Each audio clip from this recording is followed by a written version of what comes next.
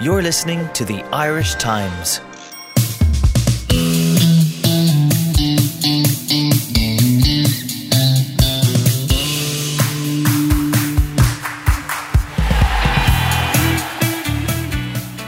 Firstly, that I'm deeply sorry. I love the game of cricket. I love entertaining young kids. I love kids wanting to play the great game of cricket that I love.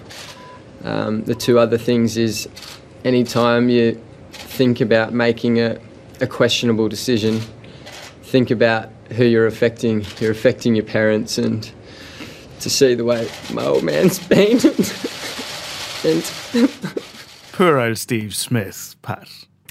Yes. Even in that video there, his dad has kind of got a consoling hand on his shoulder. I mean, I know the man, the boy done wrong. I think we can all agree that the Australian cricket captain has done a bad thing. I think the world knows what he has done.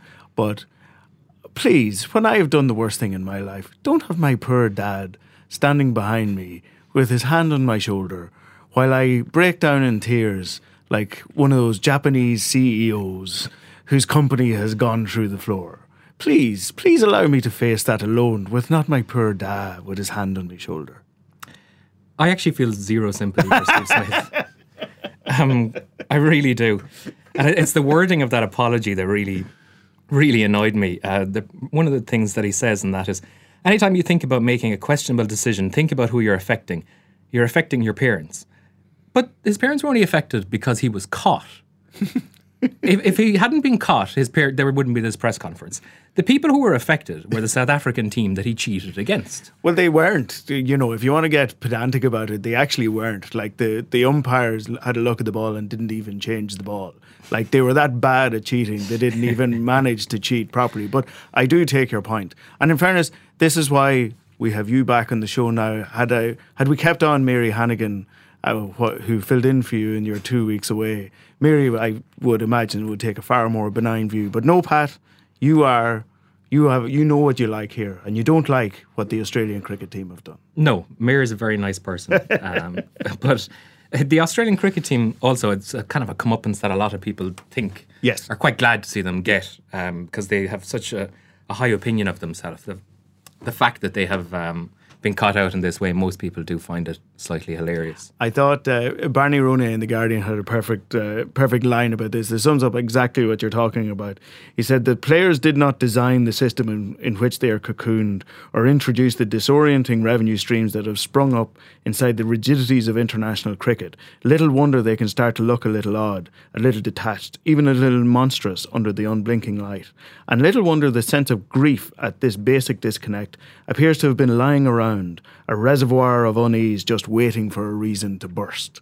And that's it. You know, people have been watching, people who are into cricket, certainly, you know, people in Australia, people in England, New Zealand, Pakistan and India, South Africa, that have come up against the Aussies over the years and have had to listen to their outrageous carry on about, you know, harsh but fair cricket and the line that only they seem to know the location of, and just it's just far enough away that they're the right side of it. Like, talk about, you know, schadenfreude. The cricket has been waiting around for the Aussies to self-destruct in this way. In fairness too, there's a lot of self-flagellation going on in Australia as well. I saw an amazing fact during the week that the Australian cricket team is older than the country. They actually had a cricket captain before they had a prime minister, and it's one of the only sports that unites the entire country. A lot of other sports are divided into the different territories, but cricket unites the country, and they have a very, very high opinion of it. So for them, this is actually their Saipan at the moment that they're going through. Yeah, and it is hilarious. It's not hilarious, but it is a reminder of the size of the sport there. That's why, because when you actually boil it down, the offence itself is fairly minor. Like, it is not a huge deal to flick around with the ball. You know, every team has done it to a greater or lesser extent over the years, but it is the sort of premeditated decision to blatantly cheat and to be crap at it, Yeah. and get caught at it in And to front get of the new world. kid to do it. And to get the new kid to do it, and then in their initial press conference to not really get what a big deal it was. Like, that is what has sort of pumped air into the row in Australia. And it was left this, and I'm sorry, Pat, this poor guy sitting at an airport press conference looking like a 12-year-old who has just got suspended from school. Like, that's... Then the humiliation of it is out of kilter with the offence, but not out of kilter with the standing of the sport in the country, I guess is the best way to sum it up. True. Steve Smith wasn't as clever as David Warner, who you get the impression was the architect of this. Well, he's certainly been painted as much, yeah. And then he's the only one who hasn't come out and made a tearful statement in front of the cameras. He's cleverly ducked away from it all. Well, it takes a lot for Test cricket to break through over here, I guess, but we've all had our fun with it during the week. There's plenty of Irish sport this weekend, of course. The National League finals are on in Croke Park on Saturday and Sunday. Keith Duggan and Ian O'Riordan will be with us later on to talk about that. But first we'll get into the rugby. The Champions Cup quarter-finals are on this weekend. Leinster Saracens on Sunday. And Toulon are playing Munster tomorrow. Jerry Thornley and Gavin Cummins are in with us. Jerry, to me, Toulon are going to Thomond Park, and I know it's difficult, but it still looks to me like 11-8 is a huge price about them. They were 15-8 at the start of the week. Munster were 2-1 on favourites, something like that. The odds are shrinking as I think the bookies overplayed maybe the Thomond Park factor. Maybe, yeah. Munster have a phenomenal record at Thomond Park. Was it played 75 in Europe, at home 170? Half those maybe at Thomond Park. But they're going to have to really dig deep this time, aren't they? Because they've got a lot of injuries. They've no natural seven with both Chris Cloete and Tommy O'Donnell out. They're down to the very bare bones in midfield. Rory O'Scannell had better be okay because only him and Sam Aaron are left standing. And Conway's back in the wing, not having played since January. Zebo's back, having gone off with a hamstring strain 2 weeks ago. So they have a very patched up look about them with Jack O'Donoghue fitting in at 7 in the back row. But, and yeah, you look at Toulon and they've really hit their form lately. Chris Ashton equalled the top 14 try-scoring record last season with 21 tries for a season. So he's going to smash the record. He's a top try scorer in this tournament. He's playing full-back and he's running those trailers from full-back. And Matthew Bastrop and Man Nonu in midfield is a bit saucy. And Bastrop is playing the rugby of his life. And he made some offloads last week in that 49-0 win over Clermont that I don't think anybody in the world could have stopped. And the only thing I would say is that Clermont were there in body but not in spirit. They've given up the ghost in the top 14. They've got the curse of the bouclier. You win the championship and you just don't figure the next season. It's happened to Racine. It's happened to the last few winners of it. And in some respects, maybe Toulon winning 49-0 is not a bad thing. They're going to think they're God's gift and they're going to travel over fairly confident and they're going to be favourites. It's certainly and it's going to be not going to be the first cousin of a comparison on at Thomond Park. It's certainly the way Munster like their opposition coming over, full of, with the swagger, full of delight, full of sure this is just another game. We're just going to take care of another bit of business over here. The only thing I'd say though, Gav, is that I think Toulon lost their first ever game against Irish opposition in Thomond Park back in 2010-11. Since when they've won 8 out of 8, and they will not be fearful. You'd fancy Munster against any other French team more so than Toulon. I mean, it's tough to think that the Irish provinces are playing the two teams that won the last 5 editions of this tournament. You know, and when the draw came out before the Six Nations, or people kind of went, yeah, but Keith Earls is a huge loss. Exactly. Chris Farrell's a huge loss, and the 2 open sides. That's what I was going to ask you, Gav. Like how. We talk about Munster over the years. We talk about them, going to the well, all this sort of stuff. How do they overcome this level of an injury crisis? Well, if Rory Scannell and Sam Ireland aren't on the pitch, and if that Zebo injury is real, I don't think they can win the game. But of course, all of that's something to be put aside, because if the game is played around midfield, Toulon are winning the game again anyway. Darcy wrote this week and he really emphasised about this going to the well thing that Paulie O'Connell used to always talk about, and about how Peter O'Mahony, above everyone, has to get to the emotional pitch during the week and all that. Like, that's what this is about now. And he was like, I haven't played with CJ Stander, but I played with Peter O'Mahony and I know what he'll do during the week. And they are, himself and Murray and Stander are coming back as Grand Slammers after a week in Dubai and all that stuff. But it's still... If that Munster pack which is not a pack to be feared. Does not do what they're supposed to do when the red jersey goes on in Limerick. Like Toulon look a better team on paper. Again, this stuff doesn't really matter. I actually like Jack O'Donoghue coming into the team. He's gotten bigger and bigger, and he is the next guy to carry this team into he is the next generation of player. Schmidt's had him around the squad. He's he was the next back rower in, I think. Wonderfully athletic player, isn't he? Big lad, he's big and strong. So that Munster back row is CJ, O'Donoghue, O'Mahony, with probably Copeland coming in before he goes to Connacht. Was Grobler on the bench as well. So that's they're all just going to have to perform. Then after saying all of that, doesn't it really come down to Ian Keatley? A lot of it does, for sure. You'd imagine Conor Murray's box kicking would be a huge facet of the game. The one thing you know about an Saturday afternoon crowd, even an early kickoff, is that the crowd will be there in force. Half an hour before kickoff, they'll be there for the warm-up. They won't be sitting on their hands waiting to be entertained. They will be part of the story. Red Army is back, yeah? They came back. Yeah. They'll see it as they're part of this. Absolutely. Yeah. You've got so many other emotional factors, the patchwork nature of the side. Zebo probably playing his last European Cup game at Thomond Park, certainly for the next few years and maybe forevermore. You'd imagine he'll be inspired. And that's the thing about Munster. On days like this, they all produce their best. There's no weak links in the chain. It's why the team adds up to more than the sum of the individual parts. And Keatley, he's only suffered 2 home defeats in his entire career with Munster. He's actually got quite a body of experience behind him. And he's playing at a new level of rugby. He's much more composed than he ever was before. If he missed a kick in the past, you always were fearful that he shrunk. But he doesn't anymore. He's learned. Older and he's a father and all that. But he wasn't supposed to be the out half. It was supposed to be Tyler Blainhull. They built this kid up, and he's had a neck injury. He's not a kid anymore, obviously. He's had a neck injury problem. He's gone for the season with another neck surgery. Aren't they glad Keatley stayed now? Yeah, they made Keatley stay because they realised that this JJ Hanrahan's come home and has not worked out. Not yet. He's probably on the bench. Yeah, okay, maybe he will get it together, but he didn't do it when he went to Northampton, and he hasn't done it when he's come home. And talent-wise, I don't think there's any question about JJ Hanrahan, but it hasn't been done.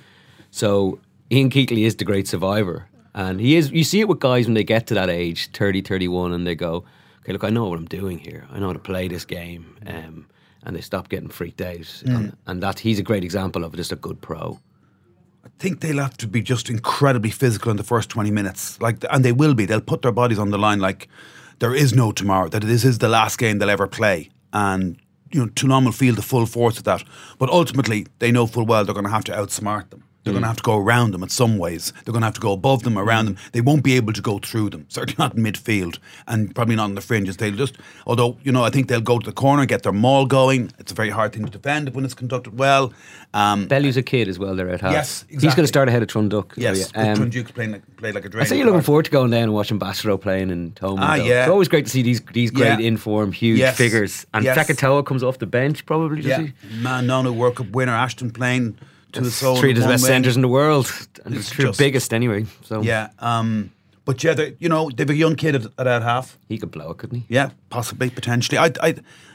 You have to give Munster a chance, even though on paper they've no right to have a Jerry, chance. You touched on a point there. The smartness thing is interesting. When we were talking about Munster before the Six Nations, they played well. They obviously played very well through the group stages. Discipline was a problem, though. Discipline that can't be a thing on the weekend. No, the smartness, as you say, physicality has to be a big thing. Smartness has to be there too. Johan Van, the coach, gets examined today, doesn't he? Or tomorrow. Yeah, I think it's helpful that Nigel Owens is the referee, isn't he? Nigel Owens is the referee for this one, pretty sure he is. And they're familiar with Owens and they know how to play him. You know what I mean? And they're more familiar with Owens than Toulon are. So I don't think that should be an issue, to be honest. And I think that they'll know when to come up with spot plays and go wide. They'll know when to offload. They'll judge the right moments of the game. Conor Murray is the best scrum half all round in the world right now. He'll know when to judge the right moments, when to increase the tempo, when to slow it down, when to kick, when to put pressure on their back three. Ashton will be a bit of a pantomime villain. A few high balls raining down on him. There are so many myriad of factors that come into play on a feverish Thomond Park Day in the European Cup. It's like nowhere else in the world. It really is, man.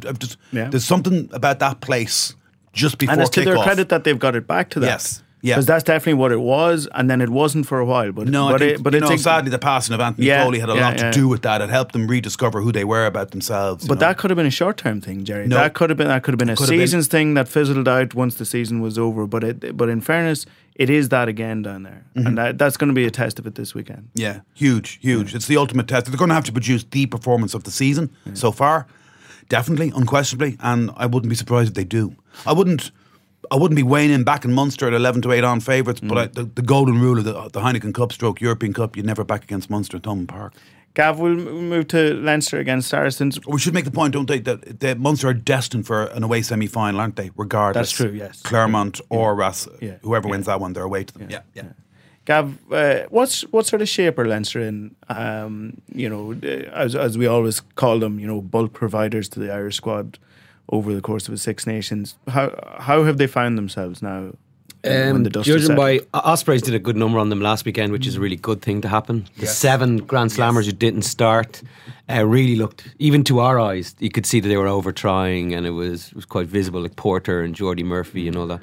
Looks like Jordy Murphy's at 8. Owen Farrell's going to play. So that changes everything. Again, I was talking to Jamie Heaslip for a Saturday piece, and he was going through the quarterfinals, Leinster, the evolution of Leinster through the prism of quarterfinals, and he basically finished it with Billy Vunipola is too big a loss for Saracens, and as England suffered the same. Huge loss. But Leinster, the Issa Nasiba at 12 is quite significant because there was no one left then, because no Reid and Henshaw are gone. That's huge. Leo keeps going back to Fergus McFadden. That man just won't go away. He's got a Six Nations medal now. He's back in this team. Overall, the younger next generation of players. It's quite an experienced backline, isn't it? Sexton, Nasiba, McFadden, Rob Kearney. Yeah. Jack Conan's gone, injured. So Fardy, the guy who they signed as a lock and promised that he's not a back rower, although he's played in a World Cup final for the Wallabies as a back rower. Look, he's a back rower and he's playing this weekend in the back row because that's what they're so decimated in the back row. Well, and they need Dev and James Ryan on the pitch. So it's actually shows you the value in signing this fella again. Yeah, he's huge. Well, he's the guy that they made a risk on because of this 3-2 doesn't go. Like, if Van der Fleer hadn't got injured, if Conan was fit, would Vardy be playing? Yeah. Yes. I think they have him there somewhere. Have put Toner on the bench. Yeah, I'd say so. Above all else, they hardly ever concede a try off a maul when he's in the defensive maul. He organises the defensive maul. He's brilliant at it, and he just does so much else around the pitch for them as well. He's a proper player. He's an operator. I'll bring you back to the World Cup final in 2015.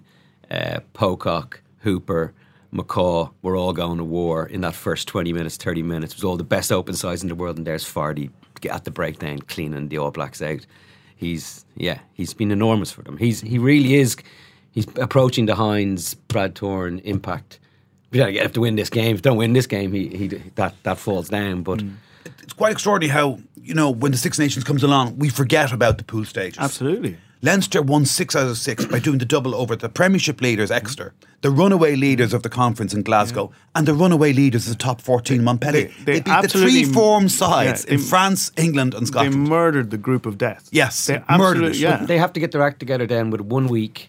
I know. I know. To beat the 2-time European champions. No, I know. It's a tough reward to get the back-to-back champions then in the quarterfinals, having done that. And there is this curse of the teams that go through unbeaten. I think only Saracens once have done it, or something like that. Mark McCall and Richard Wiggers and all these others showering praise on these great Grand Slam guys this week. I thought what was really interesting was when Itoje ran through for his quality try there against Harlequins last weekend, he pretended to fall asleep in the try area. He's like, look at me. Like, this guy. I think, was it James Ryan hit him right off the bat in Twickenham off the kickoff? You can be sure Itoje's going to go find him. He hunts Sexton in every time he plays him. He leaves his shoulder in on him. Watch that. Track Itoje and Sexton and you will see a collision off the ball in the first 10 minutes. A year ago, Leinster got Wasps at home in the quarterfinals and ran out a big lead early on. Then over December in the back-to-back games, they had Exeter with the whiff of cordite in their nostrils looking for revenge for what happened to them in Sandy Park a week earlier. And I'm afraid, probably, most likely, warning Leinster fans go, and 49,000 tickets sold, which is great, and the capacity is 51,700, and they need the crowd to get into the game, somewhat like Thomond Park do, although it's not a Leinster crowd's nature. They won't be there for the warm-up. They'll still be in the bars. They'll come out and they'll be expecting Leinster to make an entry. And Sunday's a wee bit different as well. Yeah, Sunday's a much bit different, even though it's Easter Bank Holiday weekend. But the main thing for me is that Leinster won't have that freedom gap that they had in the first 20 minutes against Wasps last year. Saracens will be in their faces from the word go. Leinster are going to have to work harder for their scores, work their way into the game more. It's going to be much more of an arm wrestle like the Exeter game. But they showed against Exeter, when it looked like they were seriously in peril, that they could stay patient and come with it. Now, admittedly, they're missing a few big game hunters. You'd love Sean O'Brien to be starting, people like that. I was just going to say, especially Robbie Henshaw to be starting, and Well, especially as Gav says, with Itoje looking for Sexton at every turn, that's a youngish back row there that are around to sort of get in his way to protect him. That sort of stuff. You'd love O'Brien to be around. You would, but Darren Levy's playing phenomenal rugby. So's Rhys Ruddock, who's going to come off the bench. Yeah. He's been unbelievable. Yeah, he was for the until he got last injured. year. Yeah. You've got a front incidentally, just going back to the Wasps game last year, if Ollie LaRue's try if Sexton hadn't have spotted that drop when he was going over the line, remember, and made them go up to the TMO, Wasps could easily have won that game. Absolutely. It was in the balance. Leinster have the best front row in the competition, the best front row in Europe. The best sub and the best sub front row, exactly. Just about to say that. That's a big factor as well. They've got Johnny Sexton, the best out half in Europe at 10. He's injury free.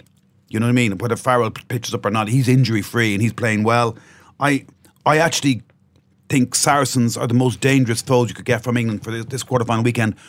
But I'd be a little bit more confident about Leinster going through than I would be about Munster. Let's break it down. Saracens are the best team in Europe. They're the dominant force of this era. They haven't looked at this season, though, Gav. I know they haven't looked at this season, but they're going to show up on Sunday, aren't they? Yeah. No Billy Vunipola, though, as you said. Yeah, Billy Vunipola is significant. Their whole game and England's game is predicated on him. But the team that really just picked Munster apart in the semi-final last year, I think we're going to see that performance. So Leinster need to be the team that went through 40 phases to put Exeter away in December. It's about getting to the pitch, and it's happened before. These lads come in from the Six Nations either in disappointment or riding on a wave, and they get it done. There's just so many. It's just so difficult. Like Lancaster and Cullen will have their game plans in place, but it could so easily just not work. You know what I mean? Oh God, yeah, absolutely. Of course it will. It's such a fine margin. Players are always saying this stuff, but it really, really is. It needs Sexton to get to the beat of the game, which instantly. He will do. He's played a lot of rugby. I am just. He likes it when he plays rugby, though. He likes playing a lot of rugby. You know what I mean? I think he'd be match fine. I think they're one of the teams. There's a couple of everyone's patched up now, but just one of these teams is patched up to a point where it's going to be exposed. You reckon, Gavin? I know from talking to you, you don't think that both Munster and Leinster will go through it. Yeah, you think it's on Monday I thought the rugby season was going to be over on Sunday night. I was convinced. I was like, that's that. It was wishful thinking. Because the public would go missing if it was just Pro 14. We've seen that time and again. Then as the week goes on, you start hearing about guys coming back, and then you start realising what the teams are and what they've done on this exact period in the past. There's more of a chance of Saracens beating Leinster than there is of just because of the Munster factor. I just don't. There's enough of them not to be flat. So? Yeah, it's Jerry. You've been to all these Thomond Park games. You know, When have you seen a Munster team collapse in a quarter final in Limerick? I'm trying to remember. The only time they've lost, they played 9 quarterfinals at home. They've lost 1. That was against Ulster. Yeah. Oh yeah. That was a brilliant performance by Ulster. Yeah, Ruben Pienaar kicking penalties from his own half. It was remember, we have seen Leinster being very flat in this stadium at this stage over the years. Yes. Now again. No, I don't. I think they'll poke it through, but skin of the teeth stuff. History shows us that remarkably, exactly 3 out of every 4 quarterfinals are won by the home side. It's always 3 out of 4, nearly always, and it averages out at exactly 77%. So if you look at those 4 quarterfinals, I really fancy Scarlets to beat La Rochelle, which I think is going to be a fascinating, entertaining game. 2 throw-about sides. La Rochelle, halfway through the pool stage, has topped the pool and were runaway leaders of the top 14. Last week was their 3rd win in their last 11 matches. The form's fallen off a cliff. Wow. But they'll give Scarlets a good rattle, and that'll be a fiercely entertaining game. Leinster will watch that. Yeah, Leinster will watch that very closely, and will be hoping Scarlets win. Probably most fans will, because that means Leinster get a home semi-final in the Aviva against the Scarlets. Whereas if La Rochelle win, they would go to Bordeaux. Interestingly, Munster could end up playing. Is it Racing in Bordeaux as well. Or we could have a double header in Bordeaux. We have a great weekend of rugby, don't we? Yeah, like we we were have a just great going on weekend about of it before the Grand Slam. But What about Connacht? Are we going to give them a mention? nah. Huge one. game Short of their season. Gloucester at home, Bundy- massive game. Bundy's back, Bundy's yeah. back. Kieran Marmion's back. Alton Delan's back. That'll be a marvellous occasion. Great atmosphere too. Connacht season hinges on it. Huge game. If I remember, always a friend of mine once next said to me- season hinges on it for them. Yes, Do you know what I mean? Yeah, this season and next season. Yeah. You're right. 2 seasons hinges in this game. It's that important. If a good friend of mine always said to me when I couldn't call a game, said, if you had to put your life in it, how would you call it? So if you had to put your life on all 3 Irish games this weekend, how would you call it? Oh God. It's probably taking it a bit serious. It's a bit No, serious. but you know what I mean? I know. But, I'm only. Okay, I really you- don't want to put my life on rugby. Okay, your mortgage then. Okay, you know, your car. I'm not putting my life. before the mortgage. I'm not putting my. Yeah, I'll put my mortgage on. And no, I wouldn't put it on have to Connacht call it. because I just haven't been watching their form. Their form has been unbelievably inconsistent. They've played some brilliant rugby and some dog awful rugby. Yeah, so I'm not going near that. But Leinster and Munster just to get through because we're in Dublin and Limerick, you know. So if you Yeah. had to put your life on it, I would go Leinster and Munster to win. Yeah, And Connacht. yeah, would you? Excellent. Well, it better happen because if they all go out, then Be the no rugby more chatting season is with us. over. Yeah. Then we're done here. Lads, thanks a million. Thanks for coming in. In your Easter weekend edition of the Irish Times, the magazine is an Irish food special. Dylan McGrath charts his journey from angry chef to entrepreneur. Carmel Summers whips up some chocolate dishes. And Catherine Cleary asks, is Ireland's food industry more lab to larder than farm to fork? In Weekend Review, Fintan O'Toole honours Martin Luther King's 50th anniversary, while Suzanne Lynch reports from Memphis. After weeks of evidence, the Belfast rape trial is over. We reflect on the case and the not guilty verdicts handed down. In sport, Jerry Thornley weighs up Munster, Leinster and Connacht's chances this weekend. Plus, Malachy Clerkin asks if Galway can halt Dublin. And from the Stones to Electric Picnic, our Culture Mag Tickets brings you the ultimate spring-summer outdoor gig guide. The Irish Times Weekend Edition. Your Easter's in good hands. So what else are we going to be watching this weekend, Pat? The National Hurling League semi-finals are on this weekend. Which you're more excited about than I am. I'm very excited about them. I think we've got 2 cracking games ahead of us, and you think there's going to be more shadow boxing. I think so. Well, I mean, I think, yes, these teams are all, I guess at this point, they all probably do want to win the league. Like, if you're here, you may as well do it. But I still think that maybe outside of Wexford, the rest of them are going to have shadow teams out. Or at least teams that are going to bear reasonably little relation to their championship teams, no? See, I don't know if that's completely true. It's possibly true in Limerick's case. Sorry, Limerick are playing Tipperary on Saturday evening. Yes. Live on TG Car, I should say. And we'll say Limerick won't have the Napier lads back yet this weekend. And Tipperary, admittedly, have experimented so much during the league that they've completely expanded their squad in a way that I'd say Michael Ryan is thrilled with, to the point where they have strengthened every line of the pitch. And therefore, it is hard to predict their team. But the other side of it is, this could be their last game before the championship starts. And the Munster Hurling Championship is going to be incredibly cutthroat. Like, lose one game in that, and you're in deep trouble of not making one of the qualification slots, especially because Limerick have emerged so strong this year. And so I think that will be a fine game. And I think that Wexford Kilkenny, which is on Sunday at 2 o'clock, not live on TG Car, it's deferred in TG Car, but you can watch it live on their YouTube channel, which I will be doing ahead of Roscommon and Cavan, I think. But Kilkenny and Wexford are going to wire into each other from the start. And you could also argue that while Wexford have a lot of their championship team already in place, I think Kilkenny do as well. They're missing the 2 lads that are away, Paul Murphy and Colin Fennelly. Who they're actually going to miss for a the little first- bit into yeah. the championship. And So, then you're worried about people like Richie Hogan and Kevin Kelly getting back fit, and so maybe Kilkenny have a large chunk of their team out as well.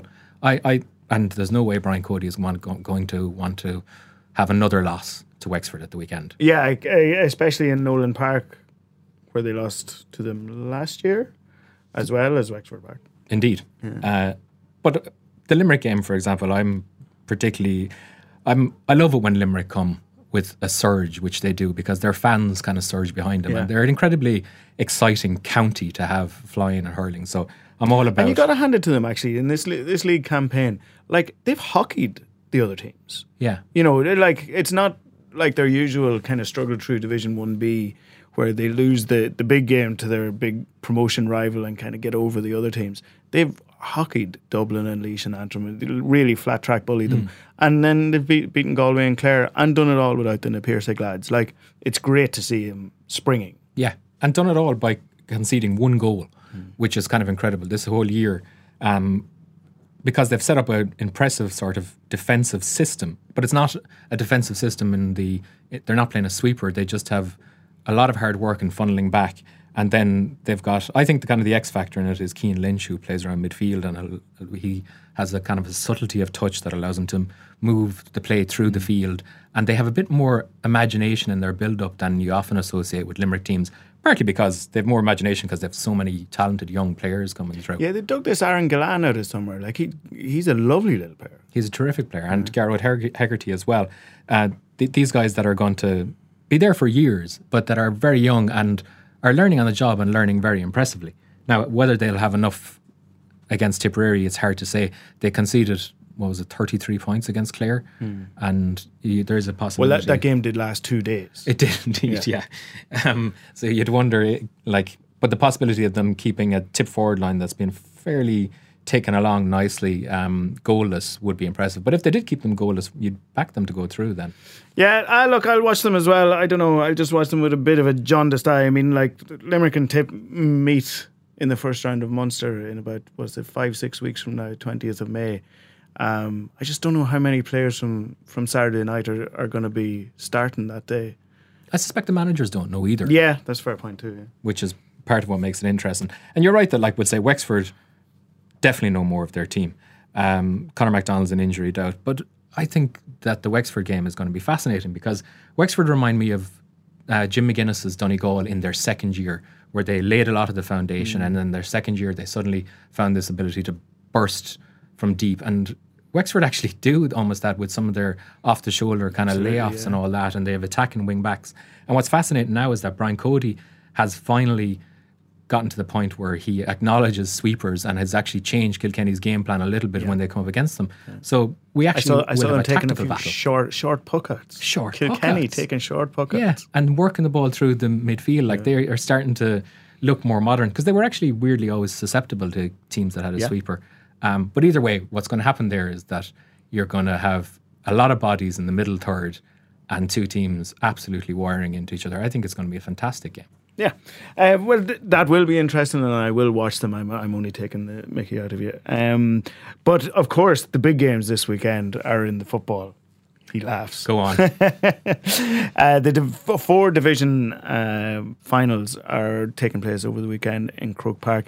Ian O'Riordan and Keith Duggan have come to talk to us about it.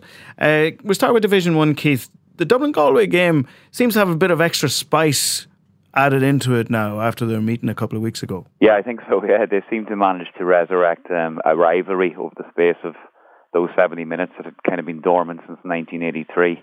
So it was fascinating to see just how quickly they sort of got wired into one another. I mean, I think Dublin probably came to Salthill well aware that Galway had surprised pretty much every county they'd met throughout the league.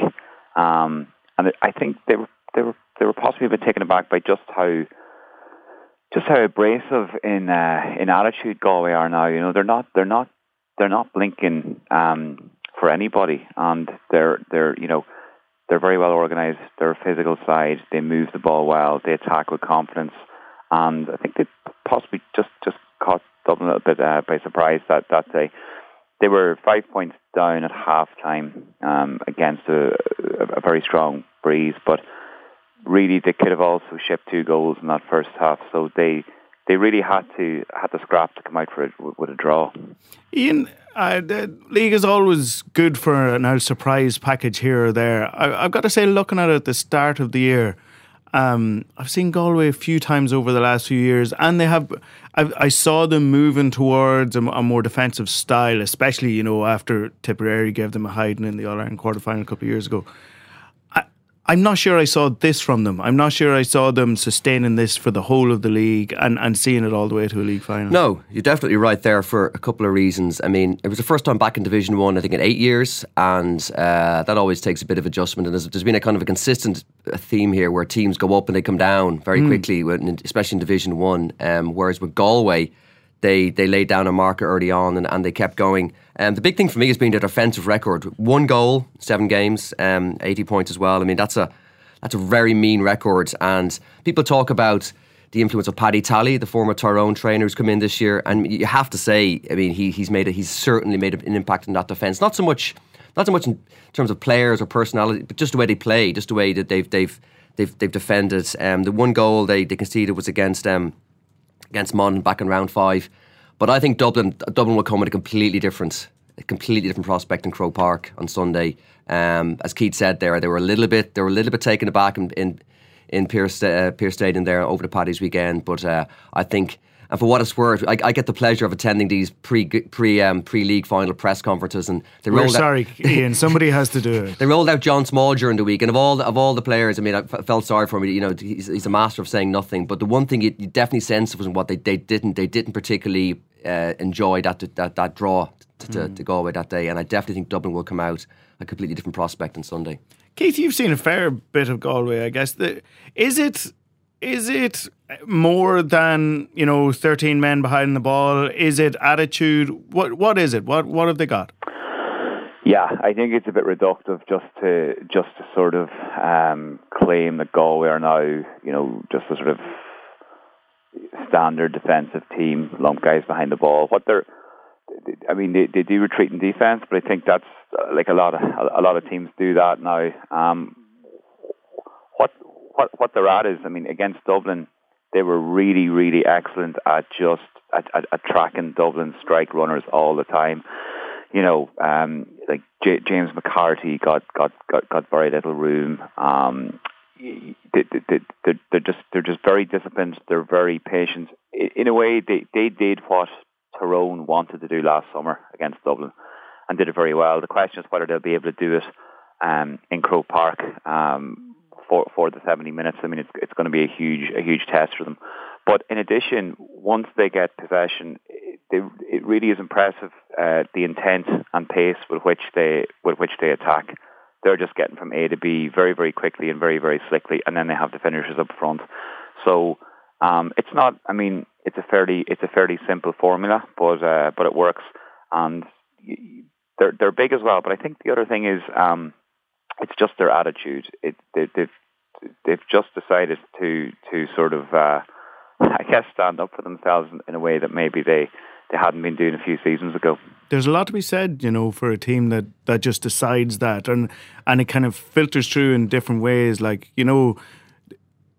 like even somebody like Damien Comer, like he does more than his share of tracking back. You see him picking up ball, you see him tracking runners way back in the half back line, sometimes in the full back line. I know you talked to him this week, didn't you? He's still a vital force for them. Yeah, more vital than ever. I mean, he's an interesting character. He's a player who may have slipped through the ranks there in Galway. As he tells it himself, he didn't play minor and was sort of he was caught late by Alan Flynn, the under-21 manager in 2013, and he thinks himself that just getting called into that squad and indeed the team sort of transformed him in terms of his self-belief. Like, for instance, Jarlaths were playing in the Hogan Cup final of 2011 when he was a Leaving Cert student, and he wasn't even on the field. That's amazing. So he's a unique player in a way. It's very difficult to compare him to any other Gaelic footballer because he's got this extraordinarily powerful physique, but he's not. He's way more than a battering ram. He can win ball. He's good vision. He can lay it off. He can take a score. And as you say, he's just a tremendous worker. He just pops up everywhere. They can play him anywhere, but I think in the front line is where he's the biggest threat. Ian, Dublin going to love all this. Everybody's talking about Galway, the coming team. I get a sense. I've just seen this Dublin team too many times, kind of sharpen their knives for teams that have pissed them off along the way and hand out a lesson. True, and listening to Keith talk about Damien Comer there, he's going to be a marked man on Sunday for sure. At the same time, dare I say, there's a little bit of pressure on Dublin here for the first time. Like having lost to Monaghan last weekend, and I know they didn't did it again. It was almost like watching the the heats of Olympic 1500 meters. They were all easing up, coming to the line. They all know what's done, so they all kind of backed off and said, right, we're in, and let's save it all for the final. But I still think, and the backdrop, you got the whole Dermot Connolly situation, like what's going on there? Is he in? Is he out? And then the injury list is growing. Bernard Brogan's gone. Keane O'Sullivan's gone, and it doesn't take much for that suddenly that massive depth of quality in the bench to start being diluted a bit. But no, you're right. I mean, the knives are definitely sharpened. But I just think there's a little bit of pressure on Dublin, and if they find themselves in a tight match coming into the second half, then we'll certainly see just how good this Dublin team is. Because I mean, you look at the league this year, like they haven't really been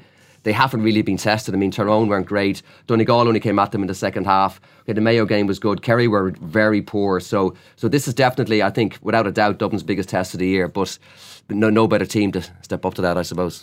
We'll move on to Division 2, and I have done my homework in this game, the Roscommon Cavan game. I was just kind of taken with the fact that these two teams have had such a relationship together over the last 10, 11 years. They have fallen through the leagues together. They've come back up together. They've been relegated since I think 2002, I believe. They have been promoted 3 times together and relegated 3 times together. They've met 13 times in the last 11 years. Even though, Mayo and Dublin meet regularly, all the teams in Division 4 meet each other regularly. These two have met each other in Division 1, 2 and 3 and keep running into each other. And even their respective league records are nearly identical for the last 11 years. They've both won, or they've both lost 35 games apiece in the league in the last 11 years. It's mad. They're mad stats. Yeah. And yet, for teams that run into each other so often, Ian, Roscommon are completely dominant. Like, Cavan have won 1 game in the last 13 against them. It seems like a weird rivalry that they keep running into each other, and one team has so much of the dominant hand in it. Yeah, well, amazing stat. I'm not quite sure where you found the time to pull that one out, but it's certainly nothing better to be at. It's an interesting one, because you're right. You wouldn't associate Cavan Roscommon as being anything close rivals the way you described it there, and yet they clearly have met a lot. I definitely think, and the classic example as well, you talk about teams go up and down. I mean, I don't think anybody expected these two teams to be promoted again so quick last year.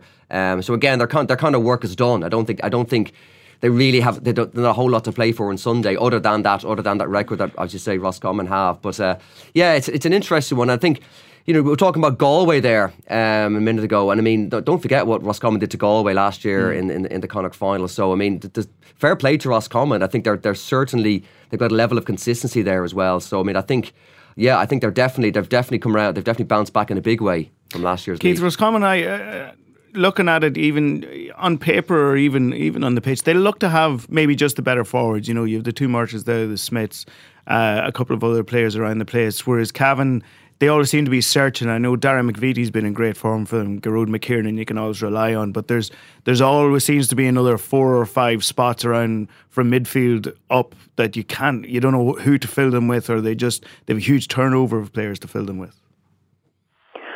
Yeah, indeed. And I mean, I think even for the final, Kevin McStay, he's holding back both Craigs and Callan, Fintan Craig, and also Enda Smith, as far as I know, in reserve. So, they do, and I do think the game's significant for both of them, though. I think it would be good for Roscommon to go up to Croke Park and win, and equally for Cavan just to sort of lift silverware and go into the Ulster Championship on the front foot. But I mean, it's interesting what you were saying, Malachy, about those rivalries. There's probably a lot of those sort of rivalries in the lower divisions that don't get spoken about enough. And I think the other aspect about Roscommon and Cavan is that they've really used the league to sort of rehabilitate and build themselves into a championship force. And I think that's becoming increasingly apparent that the league is useful for that. I think so, yeah. And I think of the two of them, I think Cavan's need is probably a wee bit greater here. Yeah. they haven't won a trophy since the 97 Ulster final. I was in touch with somebody in Cavan this week just to be sure. I wasn't entirely sure whether that stat was correct. And he said, well, we won the 2000 McKenna Cup. And I said, well, when's the last non-makey-uppy trophy you won? 1997 is a long time ago to go without lifting a trophy.